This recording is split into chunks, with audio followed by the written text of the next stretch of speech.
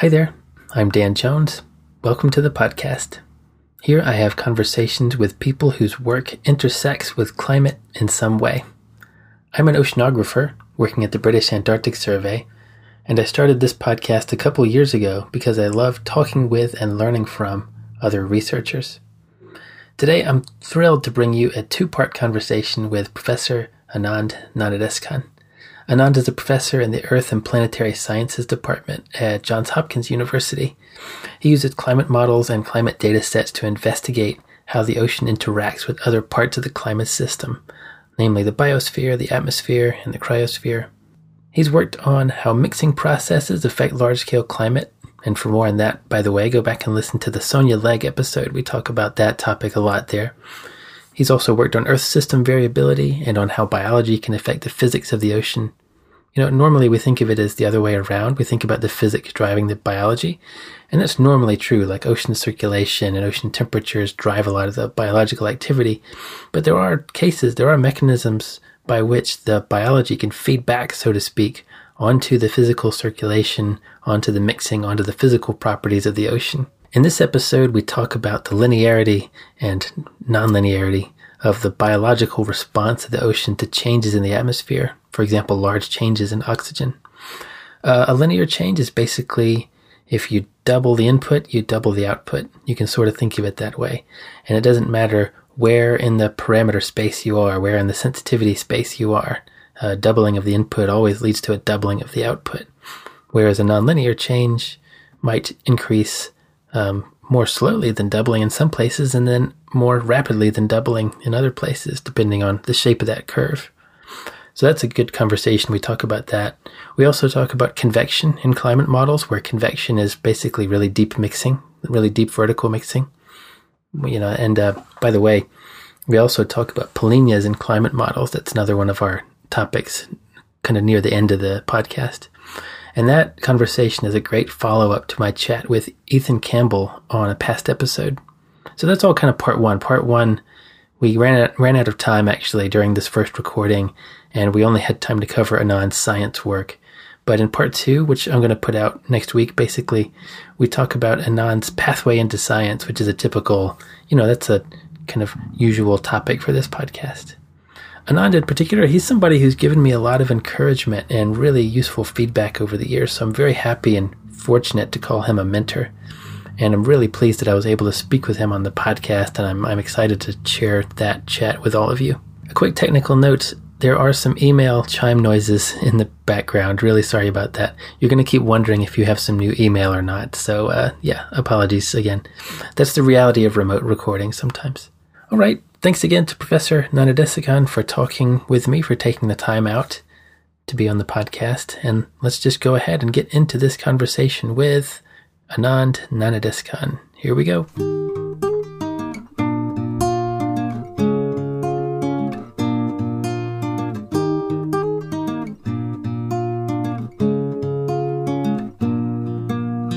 Hello, Dan. Hi, Anand. How are you? Good. Thanks for doing this. I'm glad you're here. Glad to be here.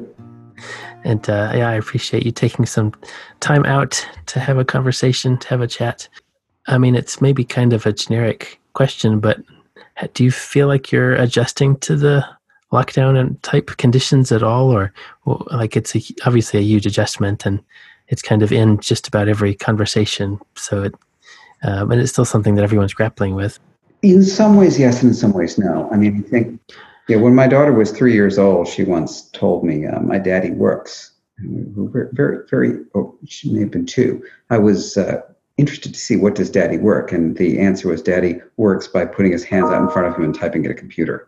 Yeah, right. So some things don't change very much. But so that part of it hasn't changed. What I do miss is the being in the office with the open door and seeing who comes by, and that spontaneity of interaction is much more difficult to have when everything has to be planned and everything is over the internet. And that is actually a significant loss. Mm-hmm. And I also tend to do a lot of my work by walking around the building and just knocking on people's doors and seeing how things are going. And that's also much more difficult to do. And it's much more important to be intentional about it. And that's also a challenge. Right. You can't just have a quick idea and see who's around and Exactly. go run it by someone. Yeah. Like you said, you have to be more intentional. Yeah, it's been a learning process too, trying to figure out how to do the podcasts, over Zoom. Obviously, there have been some hiccups here and there, trying to get all of that set up and working. But we're doing it. We're trying. It has been nice in one way that I no longer have to. I used to really try to just do them in person, partly because, well, to avoid things like what we've just been going through just now with the network connection. But doing it online means that I'm no longer geographically limited, right? It's easier to talk to you, to talk to loads of people, in the States and all over. And so I can probably do a better job of being more representative. I'm not as limited to, just who happens to be passing through, Bass that month or week or whatever. Mm-hmm. So have you been able to do much science stuff lately? I haven't. I've been very slow in terms of doing science stuff. Yeah, it's actually been, and I know there are people who are going to hate me for saying this, but the last 3 months has actually been reasonably productive. Yeah. In that we've gotten 4 manuscripts out the door, and, various things. Revisions. I've been, worked through revisions mostly on two manuscripts that I'm corresponding author on. And so things are actually happening. And the folks I work with who are supervising have been reasonably productive. And so, yes, it's actually been not a bad time to do science. Yeah, so you've been able to do it. I mean, for me, having 2 working parents and a young kid means that very different. Yeah, that's a different world. It's harder to carve out time and say, okay, this is definitely research time, or this is definitely time to, I don't know, catch up on emails, because anything could happen at any time. So it's I have to be a bit more reactive. Yeah. Well, I mean, that's good, right? It's good you've been able to do stuff. What's been something that you've worked on lately that you'd like to talk about? So one of the things that I've just finished working on is looking at the question of how ocean biology responds to climate change, and does it do so linearly or not? So there's this question that we often face when we try to understand historical changes in the functioning of the Earth system. So, for example, in the tropical Pacific, the regions where oxygen is below the level required for fish and mammals to breathe, or fish to breathe, is expanding. Now, is that because of natural climate variability or climate change? Well, one of the ways in which we answer that is to run a climate model, which is what I do. And we take the model and we instantaneously quadruple carbon dioxide in the atmosphere. And that's a big perturbation. And then we look at the spatial fingerprint of that perturbation and we say, oh, well, that produces a spatial fingerprint that looks like oxygen drops in the deep ocean, oxygen rises in the intermediate waters. Is that what we see? And as it turns out, it's not what we see. So the quadrupling, what did you say you quadrupled? Sorry, oxygen? Or quadruple carbon dioxide in the atmosphere. Quadrupled carbon dioxide in the atmosphere, which is a climate forcing. So that ends up... So it warms the climate, and it does that very rapidly. Mm-hmm. And it does it to a degree that is much larger than the natural variability in the climate system. Mm-hmm. And so when we look at the changes that result from that, we can say, that is what carbon dioxide does to the system. Yeah. We can use that as a fingerprint of, for example, what is the pattern of change we'd expect to find in the atmosphere? What is the pattern of change we'd expect to find in precipitation around the world? What is the pattern of change we expect to find in the winds? Those are all great things to do. They are, yeah. I like. I hope you don't mind. I want to dig into that a little bit more, because that kind of experiment is really nice. I like to call them step response experiments. Exactly. Where you just you have a step change in some variable, and that, like you said, it excites a whole bunch of responses in your numerical representation of the system. Your modeled representation of the system. The point of doing the step response is to get those fingerprints, like you mentioned. I was just imagining that some people, listening might be wondering, why don't you just force the climate in the way that we expect it to be forced? But, you already gave the answer. That's the point, is to get these big fingerprints of a response. And then you can compare those characteristic fingerprints with what's actually happening. So you were saying that there was a mismatch, that you didn't see Right. some So of when these it comes to fingerprints. oxygen, there's this surprising mismatch, which is that we know that the oxygen minimum zones in the Pacific are expanding. But in fact, when most models run a climate change experiment, what they see is that intermediate depth oxygen actually goes up. That raises a question. But one of the questions that it raises is, okay, we were running these experiments where we project climate change into the future, and it takes a while for the climate change signal to rise above natural variability. Is the response linear? Right? Is that there's a fundamental assumption there that the response to a small perturbation just looks like the same thing as the response to a big perturbation, only scaled down. Mm. The question is that a good assumption? When is that a good assumption? For what is that a good assumption? Where is that a good assumption? And why might it not be a good assumption? What kinds of processes contribute to that? And so one of the things my group has been doing for about the past decade is looking at the impact of a particular representation of a particular phenomenon in the ocean on the climate system. And that phenomenon is the mixing caused by the equivalent of atmospheric storms, what we call mesoscale eddies. These eddies have a spatial scale of anywhere from 10 to 100 kilometers, maybe 200 in the tropics. And just like the highs and lows in the atmosphere, you have highs and lows in the sea surface height of the ocean. And there are these great big swirls of water and as a result, cause mixing. And we don't really know how to represent those in climate models. Like the climate models that we run tend to divide the world up into boxes, where each box might be 100 kilometers on a side or 200 kilometers on a side. And so they are much larger than the size of these eddies. So we have to represent the effect of these eddies in stirring various properties within the ocean. One of the things that we've learned by doing models where we change how strongly the stirring occurs is we've learned that it's very important for ocean oxygen. So this particular study, what we wanted to do was quadruple the carbon dioxide and look at it with different representations of this ocean mixing. So we could make the ocean mixing very weak, we could make the ocean mixing very strong. And then what we wanted to see is, do we get different answers when we quadruple the carbon dioxide? Does the ocean respond in the same way, or does it respond differently? The answers end up being kind of interesting. So what we find is that in many parts of the ocean, for example, the tropics, the response is basically the same across all models. In fact, for temperature or sea level rise, the models, if you quadruple CO2, the models warm by almost the identical amount. They take up about the same amount of heat. The sea level rises by the same amount. So this particular process doesn't affect the climate response all that much.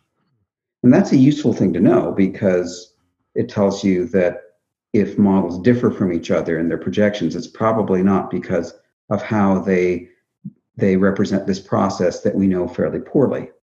So we may not know it very well, but that lack of knowledge doesn't translate into a lack of knowledge about global warming. That's a useful thing to know.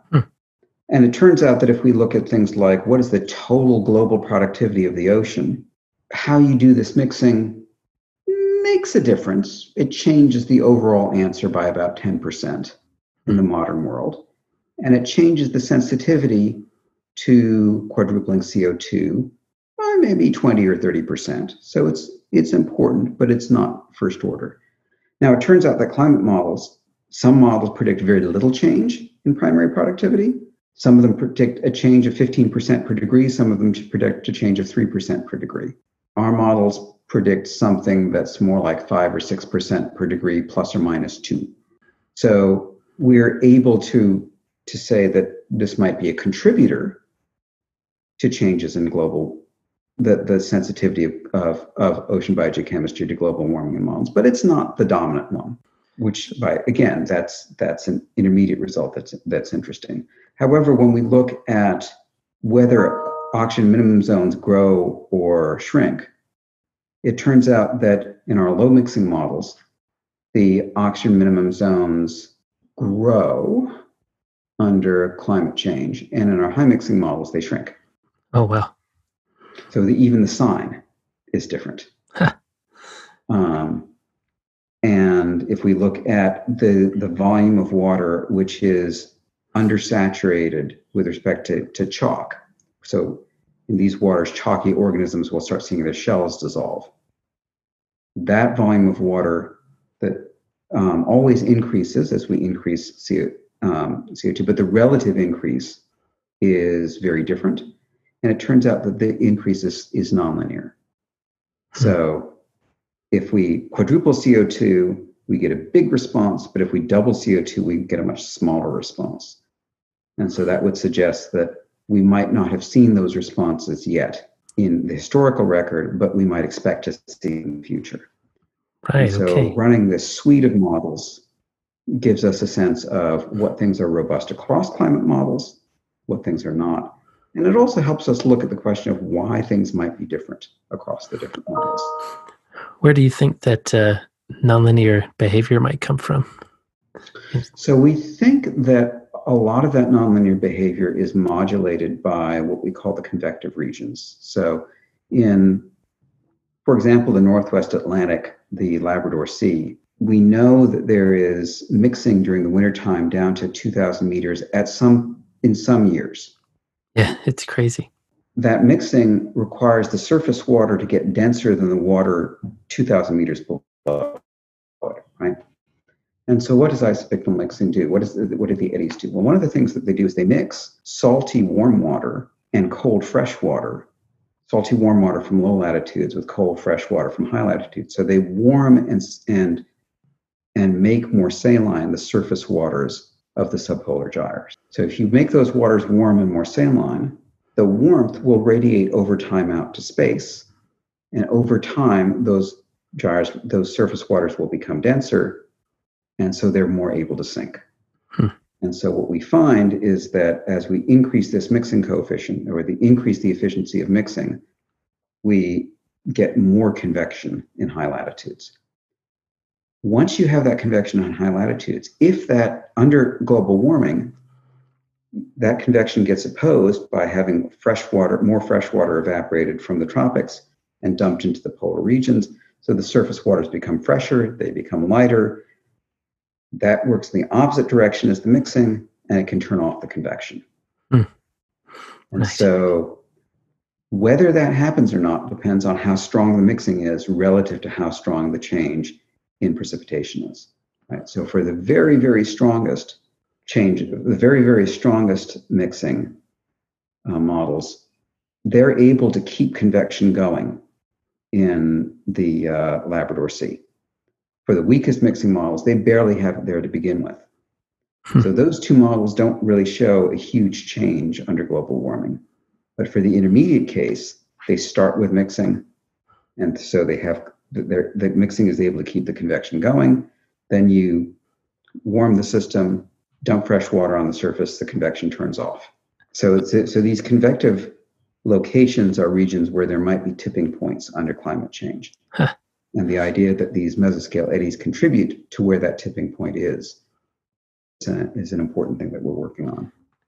That's a really exciting, scientifically, that's an exciting area. I think these kind of contrasts, these kind of competing mechanisms, there's many examples of that sort of situation in the climate system.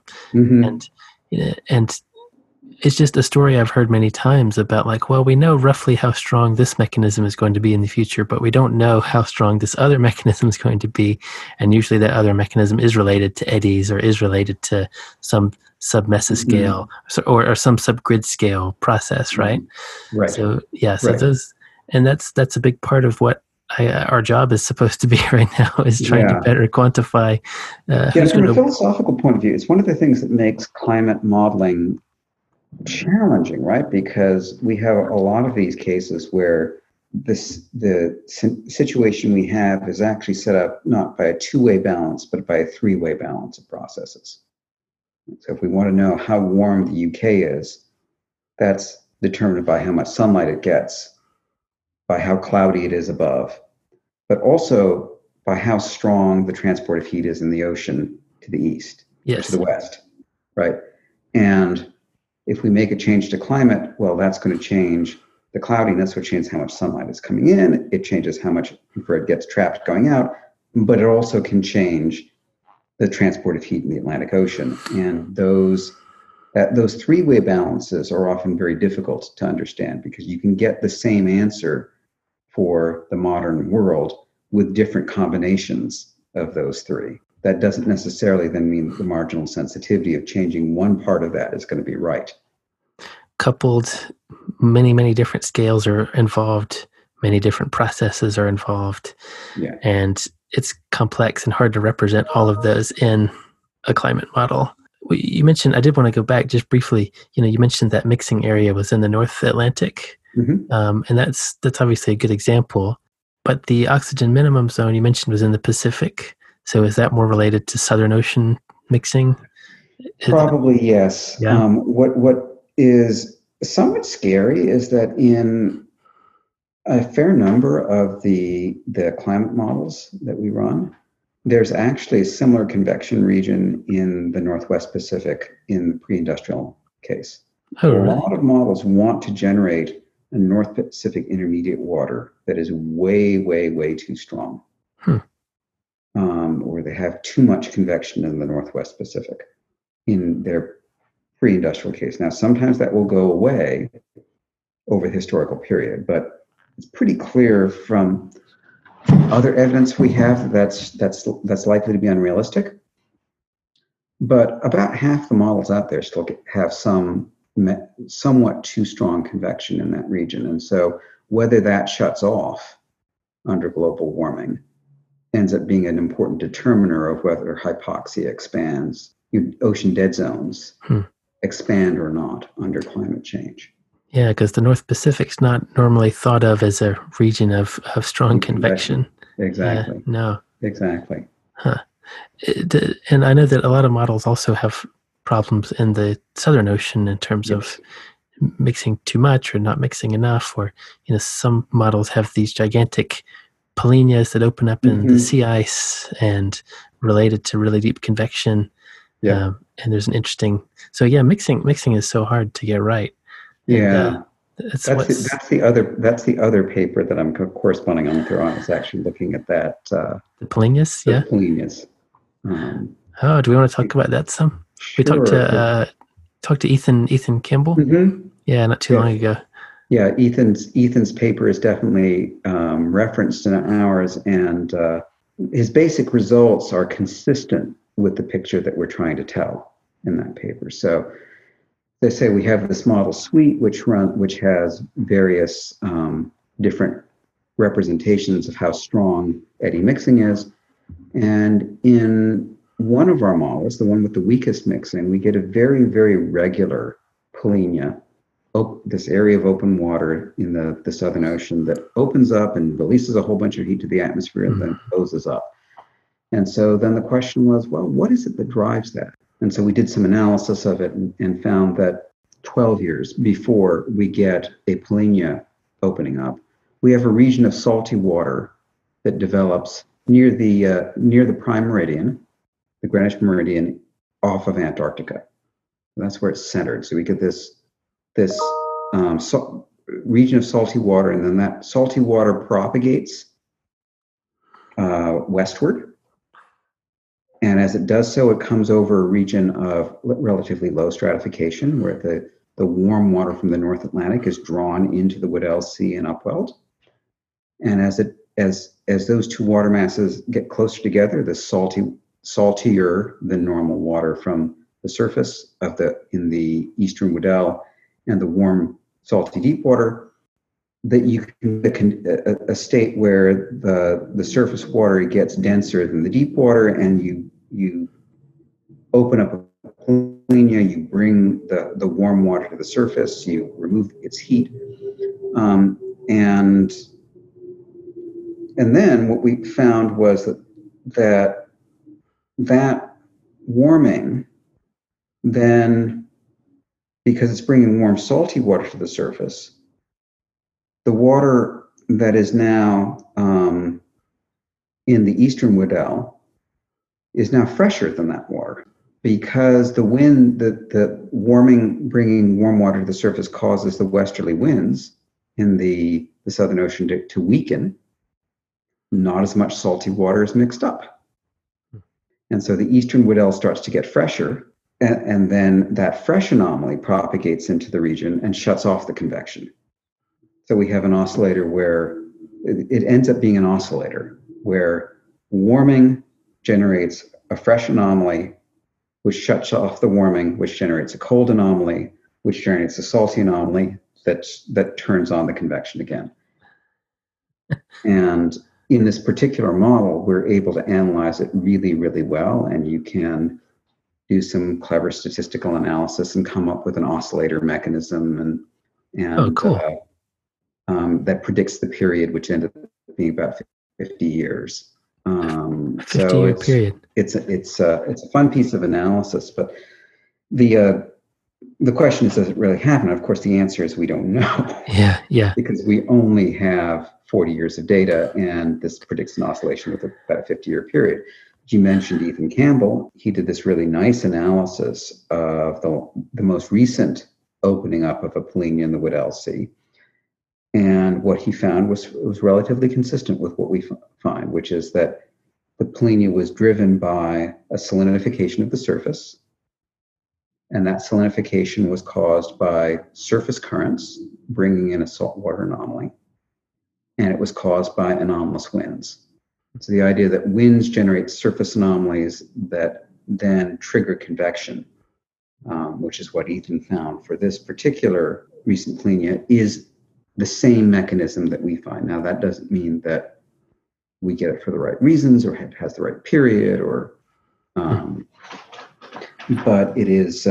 It's at least broadly consistent. It says that the model is telling a story that at least mechanistically corresponds to some things that happen in the real world. It's such a cool paper just came back, just got its second round of review finished, so I'm hoping I'll hear any minute that it's been accepted.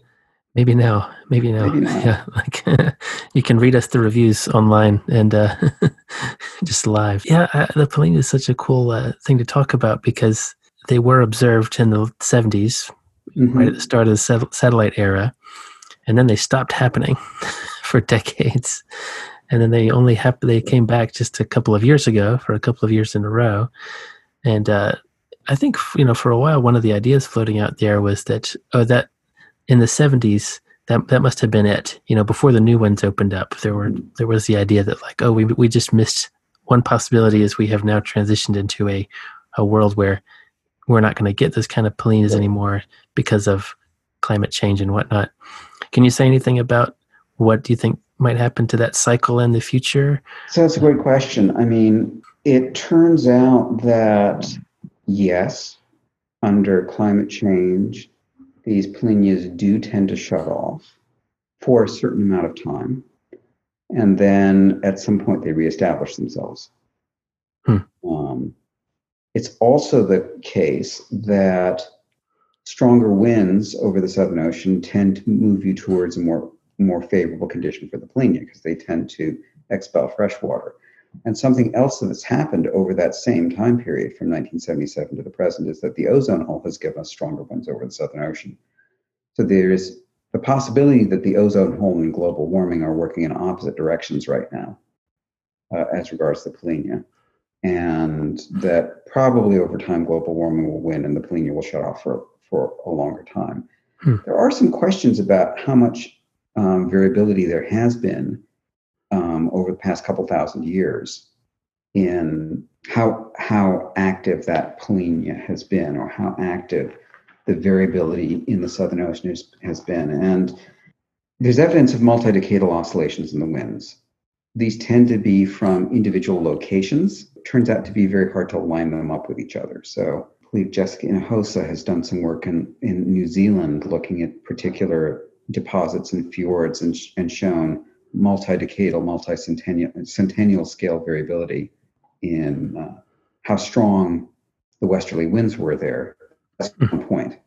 And then there's other people who've done this in Tasmania and other people have done it in Chile. And it turns out to be rather hard to line up those patterns. And it turns out that if you look at the the wind pattern from the Polynya, it is not, we tend to think of the Southern Ocean as having this continuous band of winds, but it's not actually a continuous band of winds. It has some structure to it. And so the difference between having the westerly wind band get stronger or the westerly wind band elongate, those could be two different things. And so it's kind of surprising how we still struggle with these dynamics of jets in both the atmosphere and the ocean, even though we've had decent theoretical ideas of what causes them for 50, 60 years. Well, there's so much variability, and there's so nonlinear that, and we can't. That's right, and we can't measure a lot of the things that we need to measure in terms of their dynamics, because the important dynamics are not the velocities associated, are not the jet itself, but the smaller circulations that pump momentum into it or flux it downwards, and those are hard enough to measure in the atmosphere, though you can do it reasonably well. You can measure the horizontal fluxes reasonably well. They're much harder to do in the ocean. Very different timescales, and and also you can see the atmosphere. So. Yeah, it's hard to just sit in the ocean. Like it's sort of doable, but you can't just put a tower there and expect it to sit there and measure the fluxes directly. Yeah. Who else involved with the Polynya paper? If you want, anybody you want to give a shout out to on the podcast? Well, actually, it has a bunch of undergraduates who worked on it. One of my senior thesis students, Cassie Speller, worked on it for her senior thesis. I had a summer student from Penn, Grace Ringline, and the idea, I had this idea that this could actually be true, and the first student to actually try it out was a student of Rena Marinov's at Penn, John Sansusi. So he's on the paper as well, because he was the one who said, well, when I try your idea on the model, I get a period of 50 years. And I went, that's interesting, because I get a period of 50 years. Okay, this is worth following. It's really cool. So, you all have been able to boil down this complex system, this complex phenomenon, into a relatively simple system of components that interact with each other, like a dynamical system almost. Is it that sort of approach? Yeah. That's really cool.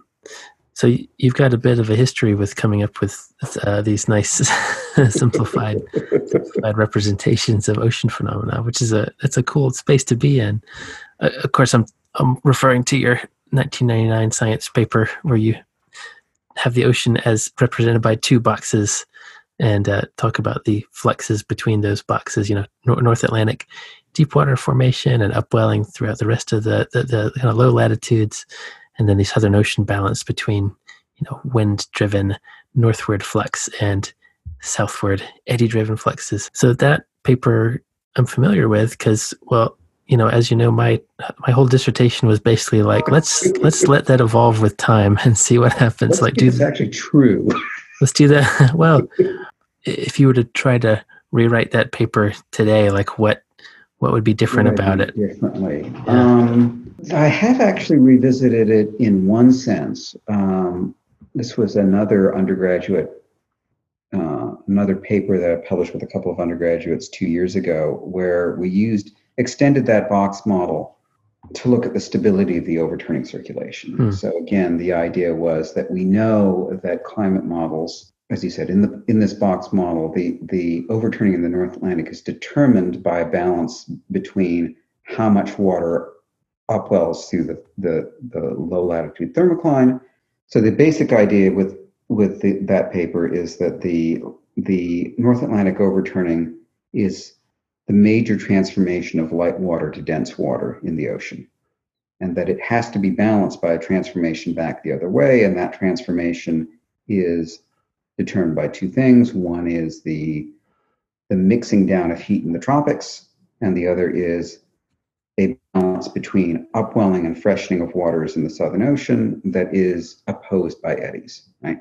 We know that models may not get the right upwelling of heat, or mixing down of heat in the tropics. We know that models may have eddies that are too strong or too weak. We may know that models may have winds that are too strong or too weak. And so what does that then do to the stability of the overturning circulation? And we found that, again, you could take a very simple box model and show that if you change the winds and you try to compensate for that change by fiddling with your fluxes so you get the right overturning circulation. In some cases, that actually works fairly well, and in some cases, it doesn't. I think one thing that I would definitely, well, I'm not sure I would change the original paper, but there are definitely follow-ups to it in terms of the relationship between winds and the overturning and the density structure that I would do. One thing that I've been talking about with one of the grad students in my department is extending it to 2 basins so that you have the overturning in the North Atlantic and the overturning in the North Pacific, and looking at how those trade off against each other. Yeah, Leslie Allison did some multi-basin kind of work. Right. Yeah. Yes. Not exactly the thing you're talking about, but with what happens if you have multiple basins, in this kind of adjustment process. Right. I really love models like that. It's pen and paper models, you could call them.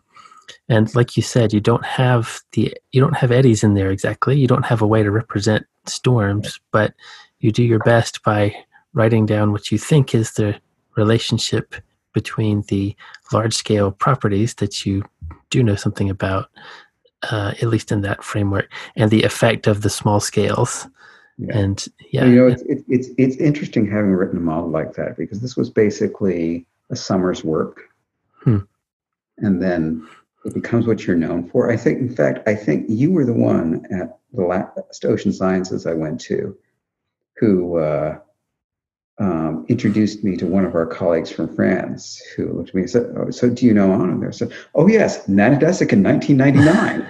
Like, I have been reduced to a reference. Oh no, you're not just that. That's actually kind of cool and actually kind of depressing at the same time. No, it's a good entryway in. It's not Yes. It's not all of you, but it's But I do think it's an interesting illustration of how, I'm very proud of the work, and a lot of work I had done before and after set me up for it. But in many ways, it was a case of being in the right place at the right time, because Robbie Togweiler really should have written that paper 5 years before. If he'd had a more mathematical cast of mind, he would have. There were certainly other people who could have written the paper, who had all of the data there, right? But who didn't. That was not the way they thought about the ocean. Right. So that's legitimate. Then I mean, you thought about it, and you did have that framework. So true, but it is one of those things where in science, being successful is not just a matter of being smart, although that certainly helps. It's also about the luck of finding the right problem at the right time in the right place with the right resources to do it. Yeah, that's true. And if we turn that around, and that's an important idea to get out there, to people listening, like who a lot of folks listening, they're kind of early on in their careers possibly, so they might be wondering like if they're going to be able to write their own Nanodescon 99, paper that is important, right? That it's not just about putting in more hours or something. There is an element of, yes, you do need to be like prepared, right? You do need to work hard, obviously, to do it. But there is that element of randomness to it. Of, is there the right problem waiting out there for you that you can add your touch to, or put your spin on it and help people see things in a new way. Right. Yeah. Right. Yeah. And although I guess a lot of work, maybe we're going to see fewer things. I'm just guessing, but maybe we're going to see fewer things like that, and maybe we're going to see fewer single author papers like that. I wonder if we're going to see more and more like big collaborative efforts, that involve yes like a. No, I think yes and no, because on the one hand, we're entering a world where no one person can take all the data. But on the other hand, we're entering a world where that data is still, large data sets are available to lots of people to look at. I do think that particularly when it comes to things like biology, where there's this fire hose of data that can be generated by genomics and other techniques, we're just beginning to scratch the surface of that. And I do think that there are some fairly basic signals there that are just sort of waiting to be discovered. There's a lot of low-hanging fruit in that sense that it's out there to be discovered. I think in physical oceanography, it may be the case. The sort of classical physical oceanography, the number of fundamentally new ideas may be lower.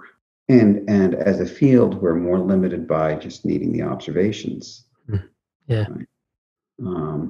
But I do think that there are still fundamental things to be discovered by looking carefully at the data we already have. So, I think 20 years ago, that was very clearly true for chemistry. I think it still can be true now for some versions of chemistry, marine chemistry. And I think it's definitely true for biology. That reminds me of something that I wanted to ask you. So one of your papers that stood out to me from a few years ago was the one about how ocean color can steer hurricanes or can affect the tracks of hurricanes, which I thought was such a really cool and striking result because as a biased physical oceanographer, I'm so used to the biology and chemistry just kind of riding along with the physics, right? The physics does its thing, it's momentum and heat, and it's Newton and then Kelvin, and then all the chemistry and biology just happens on top of that, like almost as a just has to follow the physics, right? Passive. So I thought that result was really cool. The idea that the ocean color could actually change heating such that it could actually affect hurricane tracks. And I thought I would ask you, are there other areas or other potential areas where you see these feedbacks? Where are there places where the biology and the chemistry could actually feed back onto the physics and have that kind of? Well, the big one where we know that they do is atmospheric carbon dioxide, because we know that the ocean has to be involved in the transition between pre-industrial levels of carbon dioxide, which were 280 parts per million, and glacial levels, which were 180 parts per million. And so we know that plays some role, that the ocean plays a significant role in the long-term evolution of atmospheric chemistry and how much heat the atmosphere traps. So that's something that, we know that that's true. In terms of ocean heating, we do also know that, for example, the color of the ocean affects the annual cycle of heating. And that if you make the ocean more turbid, you get warmer summers, but you may get colder winters as well, because the heat that's deposited near the surface is then released to the atmosphere over the course of the fall, and it's not there in the wintertime to mitigate cold air. And there are parts of the world, for example, the Baltic, where this may actually be a significant driver of changes in the annual cycle and therefore changes in temperature extremes. We've also been looking at ocean color in the Southern Ocean and finding that how you represent that may be important for understanding why the Southern Ocean is changing under climate change. So a few years ago, we had a project where our interest was in understanding how the absorption of radiation by both living material, chlorophyll, and dead material, which tends to be yellow or is referred to as yellow stuff or gelb stuff, affects climate. And so there tends to be lots of yellow material in the Arctic and in coastal regions. And so what one of my students did was put together a representation of shortwave absorption that included both chlorophyll and this yellow stuff and divided them up rather than just lumping them together. And so as a result, it had less of an impact from chlorophyll. And so then we ran it in models and looked at what the impact of the yellow stuff was. But what we didn't look at was the impact of dividing up this absorption into two different absorbers. And one of the things that we were looking for was, well, what does it do to the Arctic? We were expecting this to make a difference in the Arctic, particularly under climate change. And so we did this simulation where we increased the step function increase of carbon dioxide in the atmosphere. And we found it made no difference at all in the Arctic, but it did make a difference in the Southern Ocean. So it turned out that what was important was not the Arctic, where by reducing the absorption from chlorophyll and increasing the absorption from color dissolved materials, you basically got the same result. What mattered was the Southern Ocean that had no color dissolved materials at all, very little, where you had suddenly made sunlight penetrate deeper. And what that did was it allowed for heat to build up in the deep ocean. And then under climate change, the delivery of that heat back to the surface was shut off and the Southern Ocean cooled. This is something that is actually happening in the real world. The Southern Ocean is cooling and is not simulated in most climate models.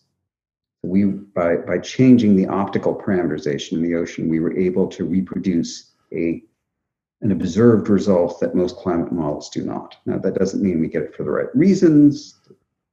Kinds of other caveats go along with that. But it is an example of how living biota, or the biogeochemical cycles in the ocean, could have an impact on physics in some fairly significant ways. That's a great example. I couldn't help but notice, like, you've got a lot of students that you've worked with, a lot of undergrad students and grad students, and that's really great. Like, it's great you've been able to, entrain, especially so many undergrads, into like actual research where they end up on papers and things. And I've really I've been able to work with a lot of great undergrad and grad students over here as well, and it's a real privilege. I mean, and it is a real privilege. Yeah, it is a real privilege. I've had the really good fortune of working with students from very, very good universities who are very highly motivated and just curious. Yeah. And that, it's one of the things I'm really thankful for in life. Yeah, and I end up learning a lot from those students, and because, like you said, if you work with a driven and curious person, like they can add a lot to your research life. They can bring. At least they start asking, when they start pushing you, it's like, okay, so your explanation doesn't make any sense to me. And you go, well, that's probably because the explanation actually doesn't make any sense. Okay, let's try again. Yeah, that's right. Let's dig into this. Let's see. So I've said it on here before, but like, I just like to remind students that they can have a lot of value for the people they're working with, whether it's a professor or head of a group or something, like that. You really can add a lot, and that it's important to try to recognize your value. One of the things, this might sound like a little bit of a tangent, but in terms of like working with students and encouraging students, like I know from personal experience that you're like really good at providing encouragement and that kind of positive feedback. And so I want to tell you a real story. It's a short story, but like it stuck with me, and you won't remember this. This was such a brief, nothing thing. But so I was doing my PhD, and I came out to Princeton just to give a short talk. I don't know if this was 2010 or 2011. I think it was for one of these climate. 2010, because I had moved on by 2011. Okay, right, 2010. I think it was for one of these climate process team meetings that my advisor has been involved with. I ended up filling in for him and giving a talk. I don't remember exactly the configuration, but I was showing a slide from a paper that eventually came out in 2011, and I got to like one of the key figures, and you gave me a big thumbs up, and like, and that was that honestly was really encouraging, and that honestly like did mean something to me as like somebody who's just starting out. I hadn't been in the field very long at all. I came from more of a physics and math kind of background, so everyone in the field was new to me. And it meant a lot to have somebody who is established, like, giving me a big thumbs up. That was like a real source of encouragement. And it didn't take much at all from you, like a thumbs up. I think so first I wanted to say, thank you for that, that I appreciated that. And that actually was real fuel in my tank. And to kind of highlight how important those small gestures can be for encouraging the people that you're working with. You've given me other bits of good positive feedback over the years and encouragement, and that's all very, very appreciated. So we're kind of transitioning, I guess, to they're usually a couple hours long. Are you okay for time? What's your time look like? I actually probably should go in about 5 minutes, but we could pick this up again another time if you want to. Okay, sure. Yeah, that's fine. Because we talked a lot about your science, and then the other bit we usually talk about in the kind of second half is like your pathway into science and what that looked like, your experiences. Mm-hmm. And then I like to talk to people about what they kind of learned along the way. Mm-hmm. So do you want to actually, do we want to actually just stop now and come back and pick this up again tomorrow? Let's see. So what's your schedule look like tomorrow? Maybe I'll stop it for now since you need to go soon. I'll just stop the recording bit. There you have it. Thanks for joining us. That was my conversation with Professor Anand Gnanadesakan. I hope that you enjoyed that. So you can find Professor Gnanadesakan on his university webpage. I don't think he's on Twitter as far as I know. I'm on there at Dan Jones Ocean, and you can follow the podcast at Climate Sci Pod. Okay, so I've started sharing something personal at the end of these episodes. It's kind of a way to say thanks for reaching all the way to the end. If you're still here, still with us. So I thought today I'll do a little exercise. I will ask the question, like, how am I doing right this instant? Like, how's my actual physical presence doing? All right, well, it's warm in this room. A little bit humid. It's kind of afternoon time. My stomach hurts a little bit. I got some tension in my legs. I've got a lot of hair. My hair is very thick right now. I haven't cut it. I haven't had it cut since the lockdown started back in February, March. So yeah, I'm feeling pretty scruffy, and it's kind of keeping my head warm, which is fine. All right, so that's kind of how I'm doing right now. I guess I'm all right. I guess I'm fine. Just a little stomach ache. But yeah, I hope you're all doing well out there. Be well. Take care of yourselves. Take care of each other. And yeah, we'll talk to you next time. Okay. Bye-bye.